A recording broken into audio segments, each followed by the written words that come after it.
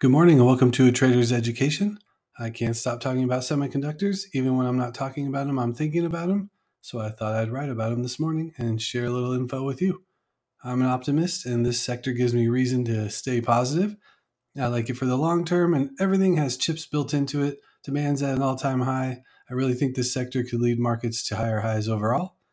And so looking at the charts, the VanEck Semiconductor ETF ticker SMH has recovered back above the 50-day simple moving average.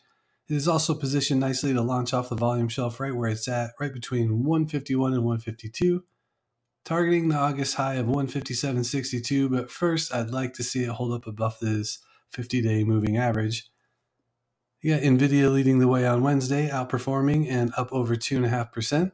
Closing just below 470, it is still a little ways away from 500, but getting a lot closer. If NVIDIA does pull back, I'd like to see 455 show some support.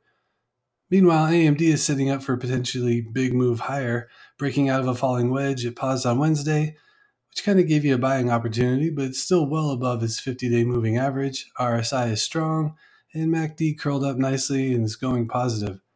I like it targeting 111.82 first, and then AMD can keep momentum going. It could see 116.81 after that. A name that's setting up to follow the same pattern as AMD is ON Semiconductor, ticker ON. Just broke out of its wedge, closed below the 50-day moving average, so I would like to see a strong push through this $95 level with a close firmly above the moving average before diving in. That said, I really like the setup and posted the chart for you. Short and sweet this morning with thoughts of more upside. First, we have to see how markets will digest CPI data, which comes out this morning. We got some nice resilience on Wednesday, so maybe we see more strength. I definitely would welcome that. So thanks again for tuning in. We'll see what we get today, and I appreciate your support of A Trader's Education. Have a great day.